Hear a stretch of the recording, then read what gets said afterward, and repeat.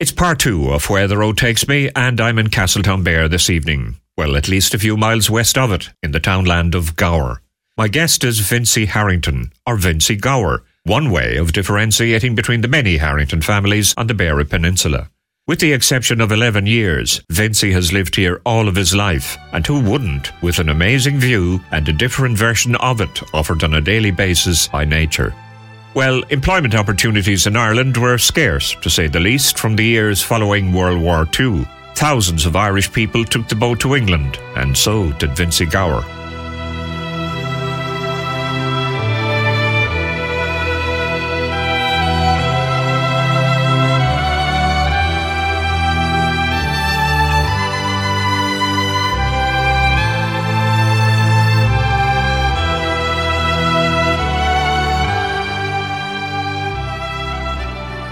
In Manchester first, and then I met John Rowe. He was back here from Killahawk, John Sullivan. His wife was drowned there in Lingarry lately now. She was Sister Jerry Blackmore. And John had several sisters, married around Birmingham. He went down, and I went down with him. And I was there for 3 or 4 years, and I wound up in London. And I was there till I came home. There's no bar getting a job in the building trade at him. Pipe jobs and lots of people from home. I used to meet people after Mass Sunday in front of Quakes Road Church. I used to meet more people than I'd meet in town. They were all over Beara people, yeah. There was Mashton, there was nothing here in the line of the fishing that time. There were a few small boats. Second-hand Scottish boats, few 56, but they were very small, and they had no horsepower or anything. The biggest engine here was 152 Garner, and you'd have it in a motorboat now, like the power they had no power, but the place was full of fish. But if they had the boats they have now, massive horsepower. Larry Murphy was 3,500 horsepower. They had no horsepower, but they were full of fish. There was fish everywhere.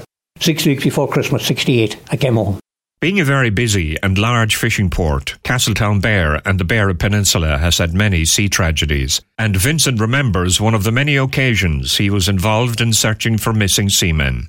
I was with Sean Cotter one year, mackerel fishing, and Sean bought the St. Gervais from Kieran Driscoll, and he was fishing in the Pocketpine Bank away west. I was never in the trawlers much. I had to go to a few trips, that's all, but fishing small boats. I was mackerel fishing in Garnish, and I went into Sean's one evening. He said there's a Spanish trawler after going in the rocks in Long Carrick. It was very bad weather. All the trawlers were inside in Deanish, and it was blowing for 3 or 4 days, and there was no helicopter and no lifeboat. So it was blowing for 2 or 3 days, and the Spaniard was above the rocks, and she was rolling over like that. She used to roll up. The sea comes, she rolled back down, and there was 16 Spaniards, and the captain, 17 of them on board her, on top of the rocks there in the Wrong Carrick. So the Navy went inside in Lawrence's Cove, and they sent a rib down with 2 sailors in it, and I think it was after dark, and they never came back. They went down, and whatever happened, the rib got capsized, and the alarm was raised that they were missing. So we went east from town, a gang of us, Sean Cotter and myself, Donald Neal over here, Denny Boy, Cotter, Mick O'Rourke, and Dennis Driscoll.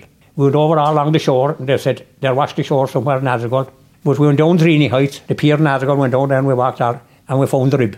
It was inside in a crack between 2 rocks, and it was wrecked. There was no floor in it, but there was no sign of the 2 sailors. But in the meantime, one of them had scrambled ashore. When she turned upside down, she had 2 outboards hanging in the stern, but one of the outboards had gone to stem, and there was no floor in it, and it was punctured. So Dennis Driscoll ran down, and he put a rope on. There was rings on the side of it. He put a rope down and quick, and we hauled it up into the field, but they didn't find the Navy man until he was over the crossing Sheep's Head. You see, the way the wind was blowing, everybody thought that it'd be shore and the Addergold shore, but he had a life jacket on him. He must have gone away down the harbour with the tide, and when the tide turned, he sailed out Bantry Bay, and he was sailing out the bay. While we were there then, I think it was about 9 o'clock at night, we saw this flashing light coming up. We had no lifeboat, but they sent for Vincie. Vincie lifeboat came, and Baltimore. The 2 of them came. It was the only time the 2 lifeboats were in town together, and they couldn't go near the rock. They couldn't do nothing. They were steamy around it. They couldn't come near. And the next thing, the Sea King helicopter, she was an RAF helicopter, she came up the harbour. You could see the lights flashing. They took off the Spaniards, the whole atom, and landed them ashore. And the other sailor, he scrambled ashore, and I suppose he didn't know the area. There was a road going up, Dreeny Heights. He went up through the bushes and briars, and he got onto the main road. And when he got up to the main road, the squad car was going across above. Keir Upton was driving it, and he flagged him down. And he brought him into the hospital. He was all right. The other fella died. He died of exposure. He was dead when they found him in the morning. Having had so many sea tragedies down through the years, it was agreed that a lifeboat and a lifeboat station was a priority for Castletownbere. Although they were eventually successful, it would prove to be a difficult and lengthy campaign involving quite a lot of hard work to get one. We all got together, I know, myself and Sheila. I was 29 years with him, with the lifeboat, collecting for him. We was going to Kinmare, collecting that from the fairs and around the town that they got there. We collected a pile of money. Eventually, they got a lifeboat. And it arrived 30 years just gone now. We were here 30 years. They got a brand new lifeboat in. They had one on trial first for a bit. And they done all kind of fundraising, but they had no station. It was in the prefab. They were staying in Danish Island. And the lifeboat was anchored out in where the Nabrose Buy was. And they were starting to get a punt and come out. And it was all time consuming. So eventually they got their own station. They built a new station and she was tied up in the jetty next to the station. They could be out in 3 or 4 minutes. They got a call, they were gone right away. On the night of December 22nd, 1968, the Seaflower trawler left Kilmacalogue Harbour just inside the Kerry border and was heading back to her home port of Castletownbere. Weather-wise, the night was atrocious, with a storm on the way. Sailing between Jersey Island and the mainland is treacherous at the best of times, but tonight it would be lethal. Unfortunately, the Seaflower never got that far.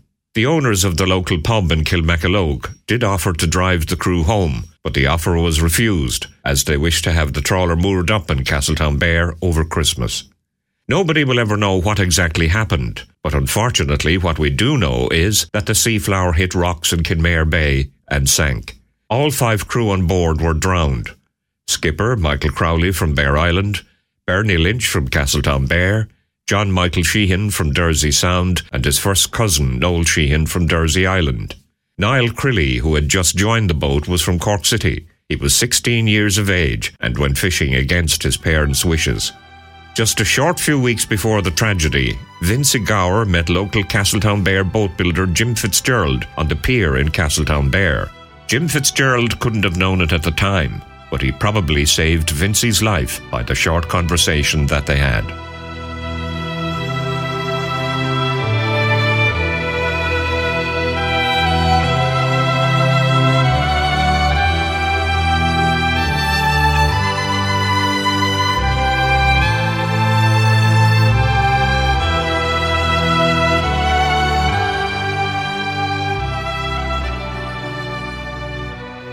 Yeah, I was on my way down the pier. First of all, I met Noel Sheehan, and he said, there's a best going to Seaflower. So I said, I got down, and they were all aboard the boat, below. There was 4 of them. Young Lynch, the 2 Sheehans, and Mike Crowley. So on my way down to the old pier, Jim Fitzgerald, the boat builder, was coming up. I knew him well because he'd done a few jobs on the boat for me. I had a small boat. And he said, where are you going? I said, I'm going down there, the best going with Mike Crowley. He said, Charlie Maratti's boat is for sale above there. He said, she's going cheap, go up and buy her. He jumped in the car with me and I went back up. I bought Charlie's boat, and the rest is history. Seaflower was lost 6 weeks after. They left Kilmacalogue. The Arbera was there as well, but she left early. And there was a bad forecast. And the people in the pub wanted to drive some to leave the boat and drive them home. And they said no, that they wanted the boat in town over the Christmas. So they left Kilmacalogue and headed. And she was a big boat. She was 71 feet. She was the biggest boat in town. She was 71 foot long. Fine. She was a fine ship. She was wooden, was she? Wooden, yeah. And the Arbera was only 56, but she was brand new. She wasn't yet to be built. The Arbera came around into town. And they were in town, and over in Corris, they could see the flashing light on top of the rock. And there was a Dutchman there, Locke was his name. He was there, he had a steel boat, she was like a tug. And he was going to go out, and he contacted the guards in town, and the guards contacted Dennis Driscoll, and they were north by road. They were north by road, I know they were north, and they went to the squad car, and the lights were still flashing on top of they were on the rock this time. And this was 11 o'clock at night. But the weather was getting worse all the time. It started southeast, it moved southwest, and now it was northwest. And it was a roaring storm, a hurricane. So they went out and they looked out and they said, there's only one cure for it. The Arbera was new. Paddy Orton and Dennis Driscoll went around the tomb. And they had an awful night. They only barely made it through the sound. And once they got through the sound, they were going ahead of the weather going down, and they went down, but there was nothing when they got there. And Vincie lifeboat, they came down. It was the old type of lifeboat. They hadn't Vincie that time. She arrived there at 6 in the morning, and there was nothing. Only planks and wreckage of They found nothing. Yeah, they were all washed ashore. She was a complete wreck. There was nothing left. Yeah. All 5 were found. Yeah. 12 o'clock the following day, Crilly, this young fella came down from Cork, and his parents were in Spain. They were on holidays. The father was a vet, and he wanted to go fishing. And they didn't want him to go fishing. But he came down, and he got a bet with Mike Crowley, and he was the youngest. Bernie Lynch, Mike Crowley, the 2 Sheehans, and Crilly. And they were all brought to the church in town. It was the day before Christmas Eve. And we had a pole feather. We would go up the church steps, and my Crowley's uncle was next to me, he was his uncle, John Jackal from Bear Island. We were up the church steps and the next thing, there was no lights. The lights went off. Poor feather.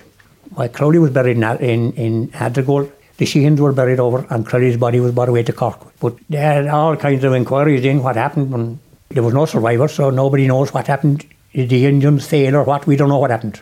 But when she hit the rock, some say she turned around and she headed back for Kilmacalogue. They don't know. But when she hit the rock, there was a channel cut through the rock with her keel. You could see the channel where the keel cut through the rock. And if she rolled into it, I think she must have been steaming. They were probably going back maybe to Kilmacalogue. No, there was no survivor, so there's no... Of course, no GPS then. So No. they didn't really know where they were. No. They had life jackets and a punt. They launched the punt, but the punt was very small. And they were big men. There was a lot of weight in the punt. They found the punt, but the punt was, from the seats up, was gone. She must have turned upside down and gone ashore somewhere. It's a well-known fact that when fishermen are in trouble at sea, their colleagues will drop everything and go to their aid. One of the talking points from the Seaflower tragedy was the bravery of the crew of the Ard Beara on that night. Remember, they had already left Kilmacalogue Harbour and returned safely to Castletown Bear. Now, in what was a smaller vessel than the Seaflower, they took to sea again, sailing back through the treacherous Dursey Sound and into Kenmare Bay, hoping that they could locate and rescue the Seaflower crew. Many still talk about the bravery of the late Paddy Harrington, who owned and skippered the Ard Beara, as well as Dennis O'Driscoll, a member of a well-known fishing family in the area, and a local crew, all who risked their lives that night in the hope of rescuing their fellow seamen. Unfortunately, their brave efforts were in vain. They were west off a blackball. Dennis Driscoll, Paddy wasn't the controls and Dennis wasn't the wheel, and when the sea used to come, they used to close her down and then open her up again. And as sea came, anyone hit her, and she jumped up. She jumped out of the water completely. And when she came back down, Dinny Lowney, he's dead and gone now, he's buried in Carmore. Dinny told me he wasn't the engine room. Dennis Driscoll told him, go down the engine room and stay there. And he said the batteries jumped out, they were inside in the box, 2 big batteries, they were inside in the box, and they jumped out of the box and turned upside down. And Dinny said, I put them back into the box before the acid would, if the lights went, they had no hope if the lights, they were depending on them. So he said, I put them back in, and we managed to get, they were a long time going to the Dursley. And once they got to the Crowhead, they went north to sound, the weather was behind them, then going down Kenmare Bay, but when they got there, they didn't get there until 6 in the morning. There was nothing left. The lifeboat just arrived the same time from Vincie. They found nothing. Wreckage everywhere. They found the punt. There was nothing in the punt, and eventually daylight came. You didn't have light till about 8 o'clock. They were going along the shore in the lifeboat. They found the bodies, all except Crelly. They didn't find him, but he was way down Kenmare. He was way down to Neck House, way down east. He travelled way farther than the others, and he was found about 12 o'clock in the day. He was the last to be found, and he wasn't long dead. She'd have told me that the body was still hot when they got it, so he must have lived right through the night. I bought Charlie's boat, and I went over there to Kilmacalogue dredging to Colress. I went dredging, and I said to John Shea, I had a Cortina car I bought from England. I said to John, you bring the car over, and I'll go around with the boat. I went all around, and John wanted to go out and see where the Seaflower. He went up. I landed him on top of the rock, and we went out to the rock.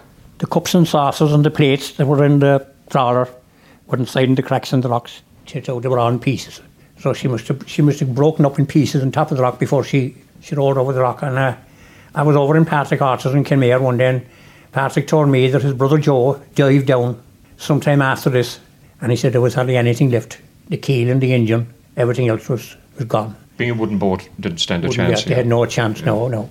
I mean, the Spanish trawler that went on the rock, she's still there. She was steel, like a different, but a timber boat. They didn't actually know at the time. Yeah.